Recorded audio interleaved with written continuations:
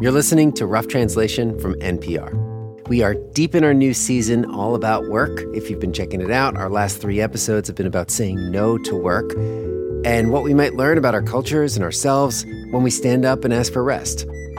I don't know about you, but it has made me realize I need a break. No, seriously, our whole team does need a break.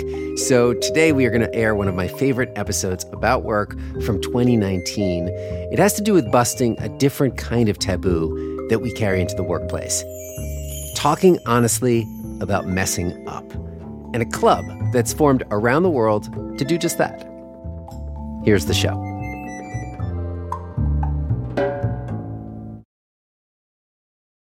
When he was a kid growing up in Chiapas, Mexico, Pepe Villatoro was kind of in awe of his dad. He could sell you rocks. Pepe remembers even as early as 8 years old, he would spend his school vacations sitting in the backseat of his dad's car, driving around the bumpy back roads of Chiapas, selling stuff. And I was super shy. I am the joke in my family. They say that until I was 18 years old, I didn't talk, which is kind of true.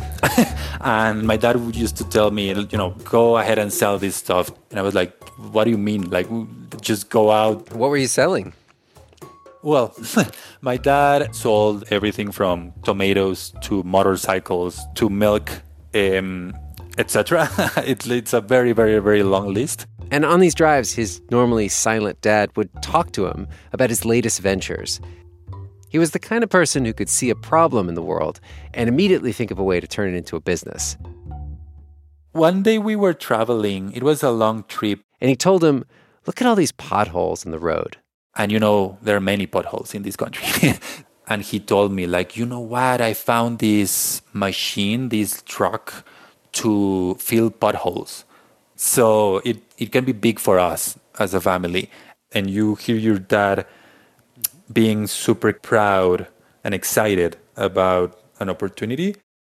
His dad bought the machine with his own money. He had made this big investment. And then he never filled a single pothole. He could not find anyone to pay him to actually do it. So he was so ashamed buying this thing. And then the thing was just parked close to the house, not being used, that he never talked about it. When people would say, hey, how's that machine? He would just pretend that it wasn't there? Yes, exactly. Failure was this massive taboo. When I grew up, you see the story of my family, and it's all full of failures. So many of his dad's big plans, they would inch right up to the edge of success, only to fall apart at the last minute. Like the time he secured a big loan from the state bank, which was really hard to get for a small business owner from a poor state. But then he had some trouble paying the debt, so he went back to the bank to talk to the manager. And he got so angry with the regional manager that he took him by the neck and got a little bit violent physically with the manager of the bank. So he obviously couldn't negotiate with that person anymore.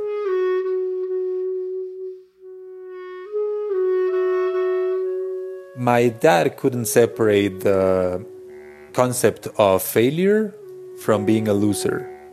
You're responsible for bringing food and money.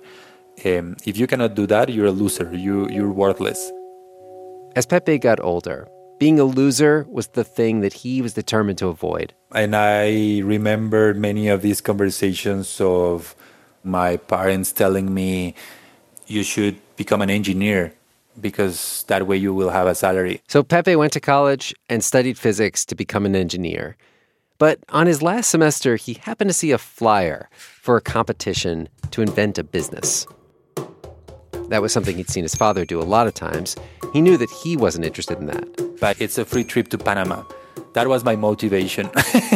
And I joined the team, mostly physicists creating a business plan for an ecotourism company. And we ended up actually being one of the finalists.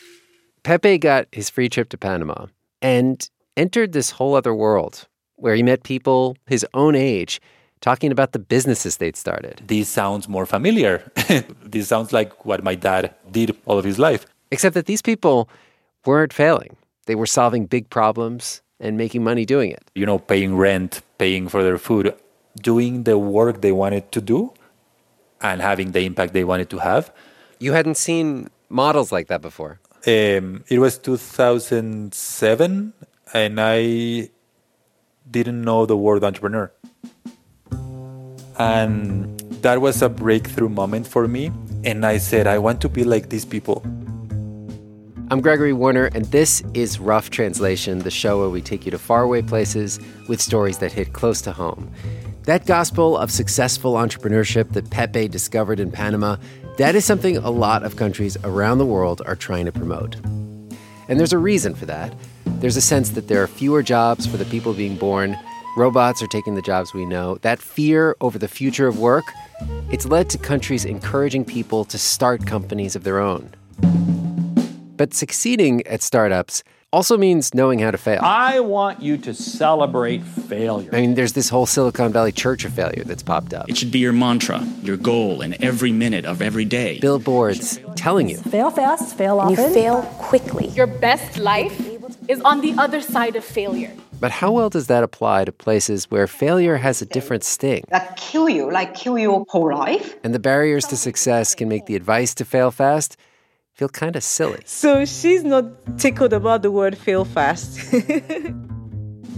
Today on the show, we meet people trying to rewrite that failure mantra to fit the places they live. From Mexico City to Lagos to Toronto to Tokyo. It's a story that begins with one drunken night of agave-infused spirits that ends up sparking a global movement.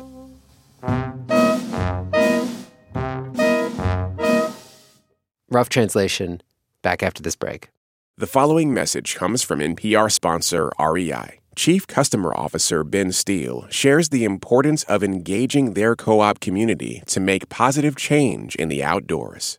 REI cannot single-handedly solve issues like sustainability, like climate change, like equity and participation in the outdoors. But if you think about the ripple effect of what millions of people can do together, what's possible starts to get pretty exciting pretty fast.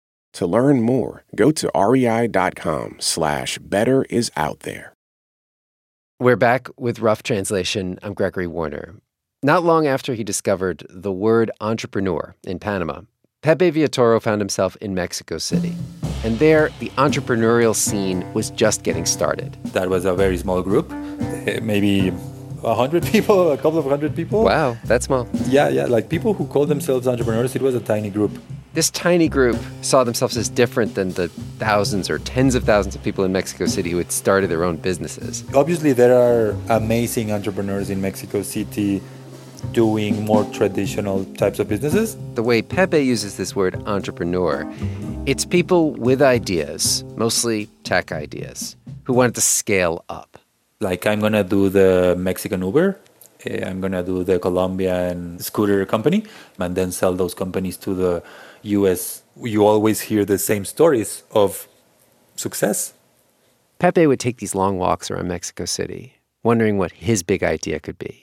And finally, he came up with it, an online source of local news that would expose corruption and other problems that the Mexican papers weren't writing about because they didn't want to cross the people in power.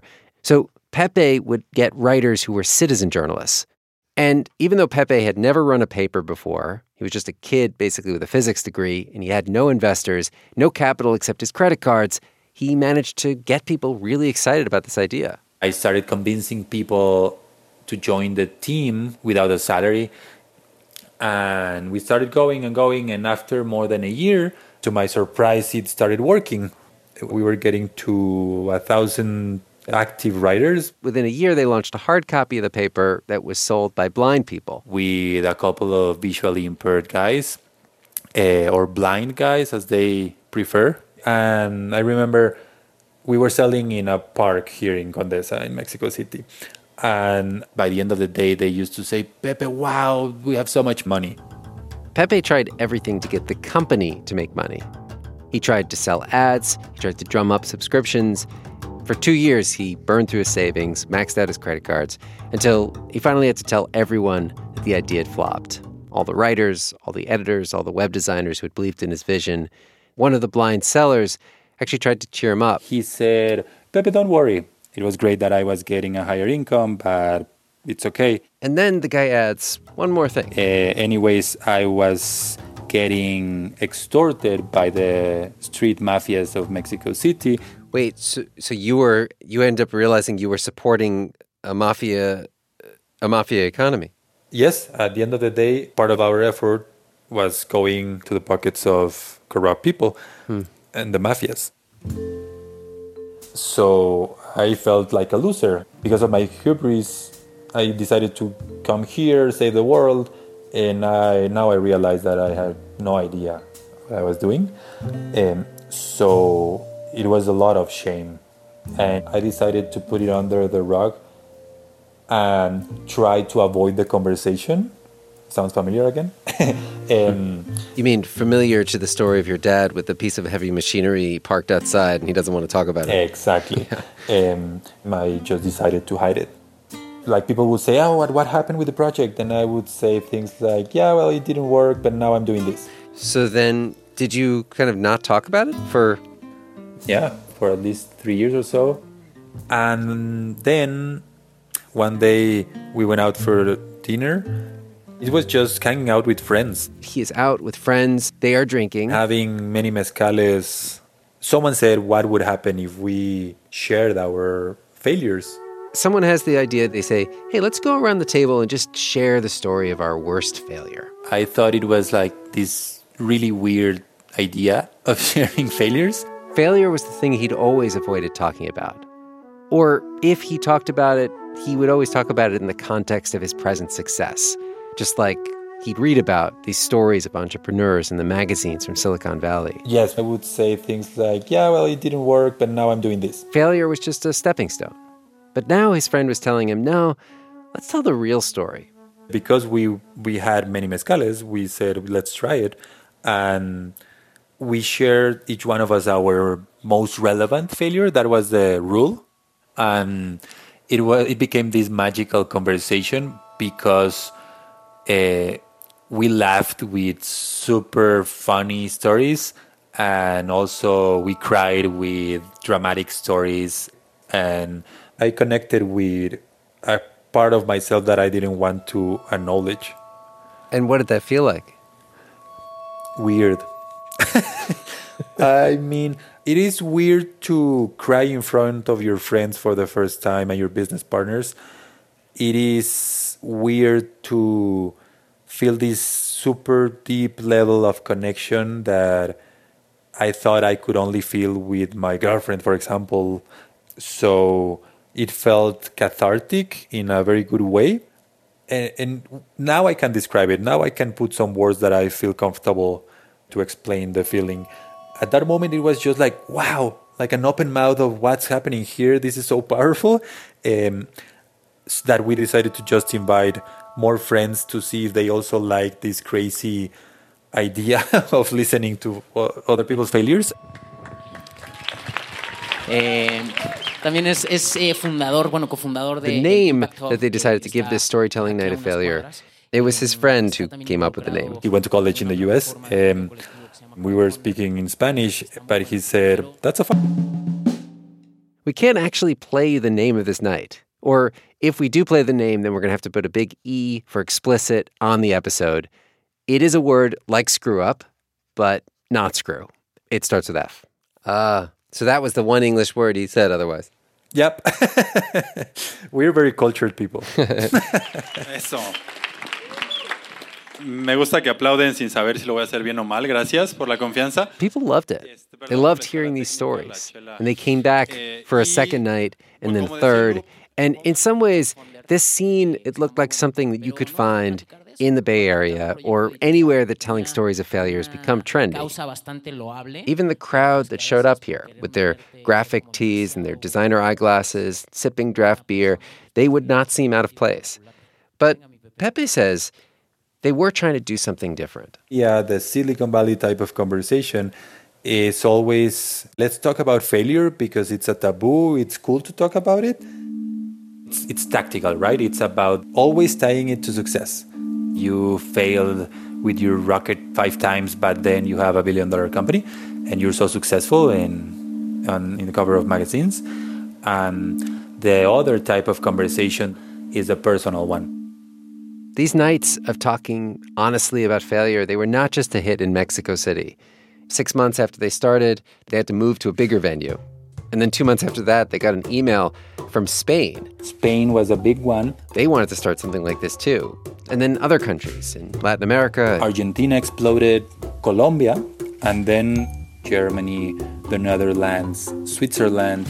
And they're all a little bit different. Do I need to say my name is Anne?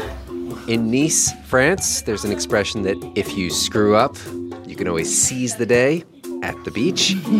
In Tokyo, the stakes of admitting any kind of failure are much, much higher. In Japan, one mistake, kill your career or whole life. So just getting people to stand up on stage and tell any story of failure can feel almost radical. Failure is kind of like a boom. In Toronto, you're supposed to not only note how you have failed, but how your failure has affected others. And my 3 other leaders are there, and they're telling me, all of them in the same week, have ended their relationships with their significant others because they decided that they just didn't have time to have a relationship. And I remember hearing that, and I was so shocked. And I was like, wow, what kind of founder am I? What kind of leader am I when my whole team is not taking care of themselves? And listening to these stories of failure taught us 2 things. One is that there are a lot of ways to fail. What better way to kick off celebrations? It's going bad, but then it went super bad. I came crashing down 4 years later. And it was dead silent after. And I was like, oh God, nobody's clapping. What happened? And second, these nights are about a lot more than just self-reflection and catharsis. These failure nights around the world have a much bigger aim. Why are you asking me that question? I don't know yet. That story, when Rough Translation returns. This message comes from NPR sponsor Basecamp. The good news is that your business is growing, but so are the number of files, emails, chats, and meetings. It's becoming impossible to stay on top of it all. Your team needs help keeping up. No problem. Join the thousands of growing businesses that sign up for Basecamp each week. It's the all-in-one-place solution for organizing and collaborating. Keep it together. Put it in Basecamp. To learn more, visit basecamp.com/NPR. We're back with Rough Translation. I'm Gregory Warner. After talking to Failure Night founders around the world, we got interested in this one city, which is one of the most recent cities to start a Failure Night. Okay, so my name is Fatima Oladoshu. When Fatima learned about Pepe's project, she was immediately like, we need this in Lagos, in Nigeria. So I wrote to them and said I wanted to be a part of the group. And a few months later, I signed a franchise agreement. What started all those years ago in Mexico City has now become a franchise. Each time someone wants to organize a Failure Night around the world, they can pay Pepe's company a fee. They get marketing, they get training, how to coach the speakers, and they get to use the name. You know, screw up, but not screw. Yeah. So one of the challenges I have, so people don't like the name. For countries like Iraq, Iran, they use FUN, the acronyms. Is it a special exemption for conservative countries? Yes, it is. So I get to do that here. I'm allowed to do that for this year, for 1 year only, to use FUN.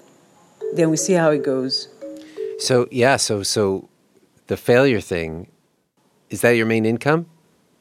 I haven't earned any income in FUN night. That's one question people ask me. So how do you intend to make money from it? At first, I used to be so angry. Why are you asking me that question? I don't know yet. My husband says I should form an NGO, that I'm not an entrepreneur. Lagos, in one way, is an extremely entrepreneurial city.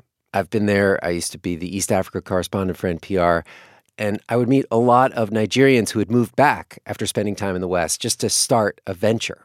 But Fatima says that even though Lagos is a city of 20 million people, it can feel in some ways like a small town.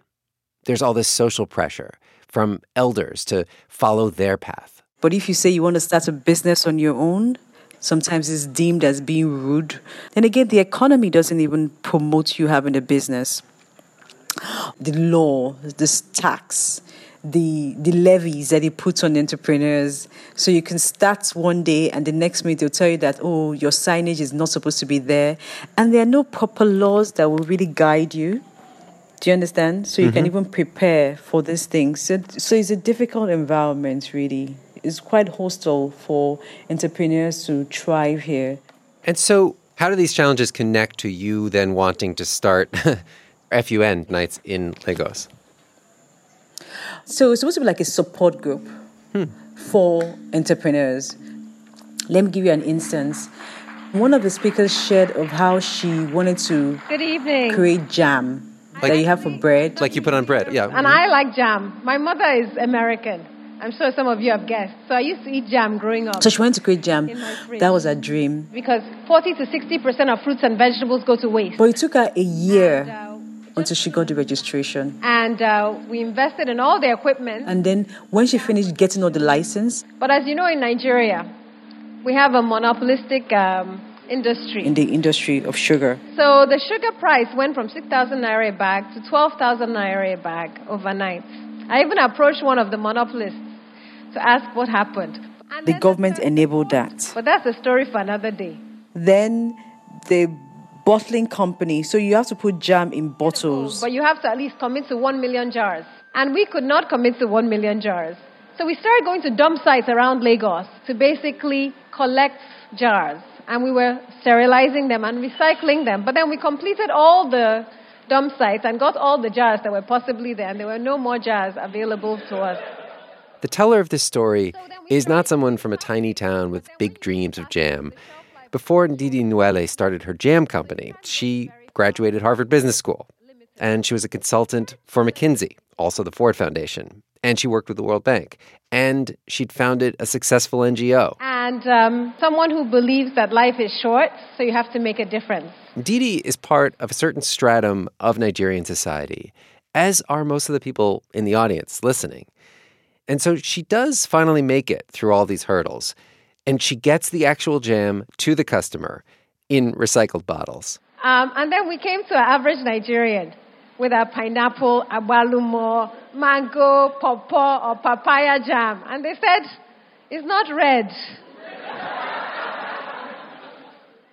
What type of jam is red now? Strawberry jam. Okay, where'd you get strawberries in Nigeria? People didn't buy it because apparently the research she made was not informed enough. You ever heard of the fail fast idea from Silicon Valley or any of this? Oh, yes, yeah. Fail fast, fail forward. I have. In fact, because my friend, she says that, what if you fail slow and you can't fail fast? Then what do you do? So she's not tickled about the word fail fast.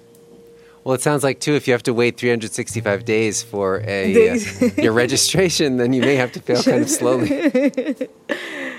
The fail fast idea, it says test out your ideas quickly so you can move on to something new and better. But when you listen to a lot of these failure night stories from around the world, you hear people mired in obstacles that they can't do much about, like bureaucracy or corruption. Fatima says that was actually the point of these nights.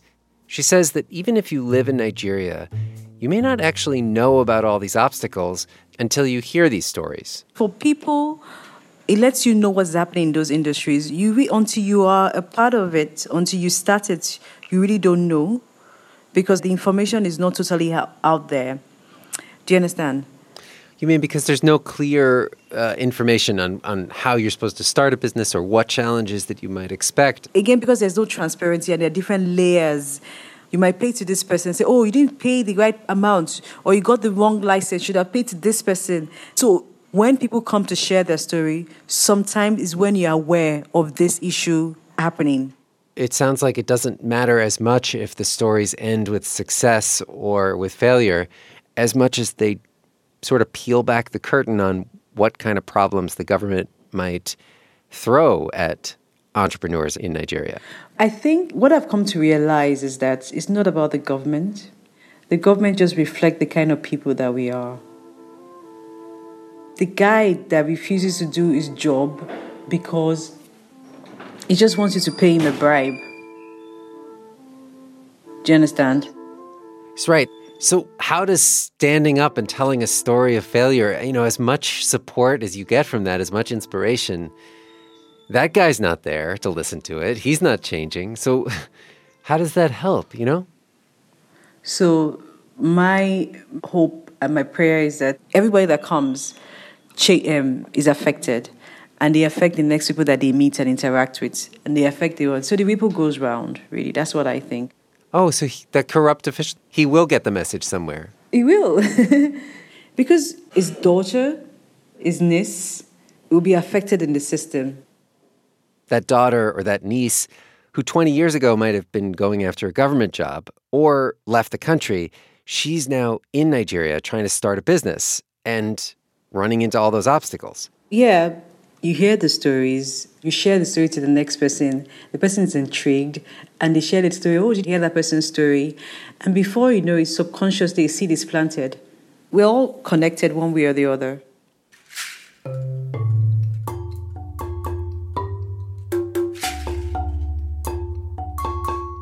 Pepe Villatoro, the college physicist from Mexico City, whose own entrepreneurial failure led to all these failure nights around the world.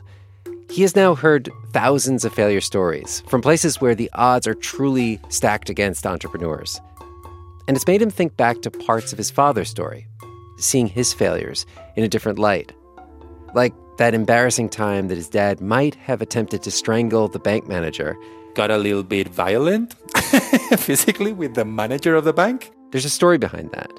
The government approved his loan in dollars, and then the government devalued the peso, which felt like some kind of con job. The debt his dad owed went from thousands of dollars to millions. And imagine when it's a government-owned bank, the only person that can grant you a loan. Or what about that venture with the pothole machine? His father pitched that plan to the city officials to fix the city's potholes for good. And they said, that's stupid. We want the pothole to be there next year. Wait, they just said that to your dad? They just told him that? Yeah, because for the government, the business is actually having potholes, because then they can give a bunch of contracts to their cousins with the construction companies and make a lot of money. When his dad felt helpless, he stayed silent about it.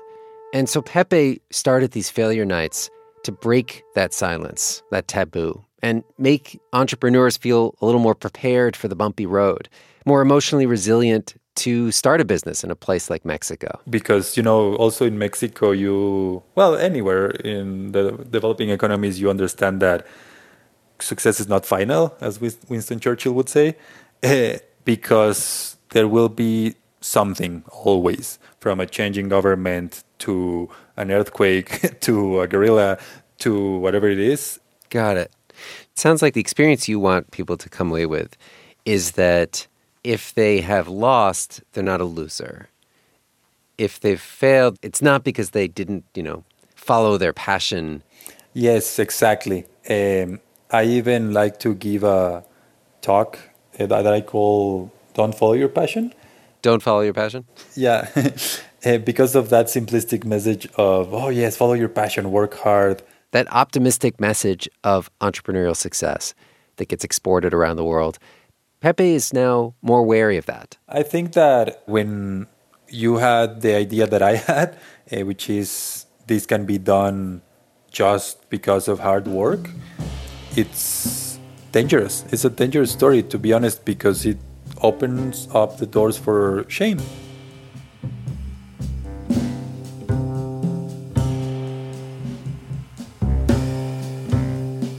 Next week on At Work, we head to the office in the metaverse. Best play in metaverse. We are going to work as an avatar. It's really myself. It's my virtual me. How the masks we wear at work can change us. That's next week on Rough Translation. The update for this episode was produced by Tessa Paoli, edited by Bruce Oster, and mastered by Josh Newell. The original show was produced by Jess Jang and Autumn Barnes. Our editor was Marianne McCune. Thanks to Karen Duffin, Alex Goldmark, Bryant Erstadt, and Sana Krasikov, and the many Failure Night founders that we spoke with, Fatima Oladishu, Marsha Drucker, Maricel Sanchez, and Mami Takahashi. You can find links to all the failure stories that we played from Toronto and Lagos and others on our website. That's npr.org/rough translation. John Ellis composed music for our show. Mike Cruz scored this episode with mastering by Andy Huther. Our supervising producer is Liana Simstrom. Our senior supervising producer is Bruce Auster. NPR Senior Vice President for Programming is Anya Grundmann. I'm Gregory Warner, back next week with more At Work on Rough Translation.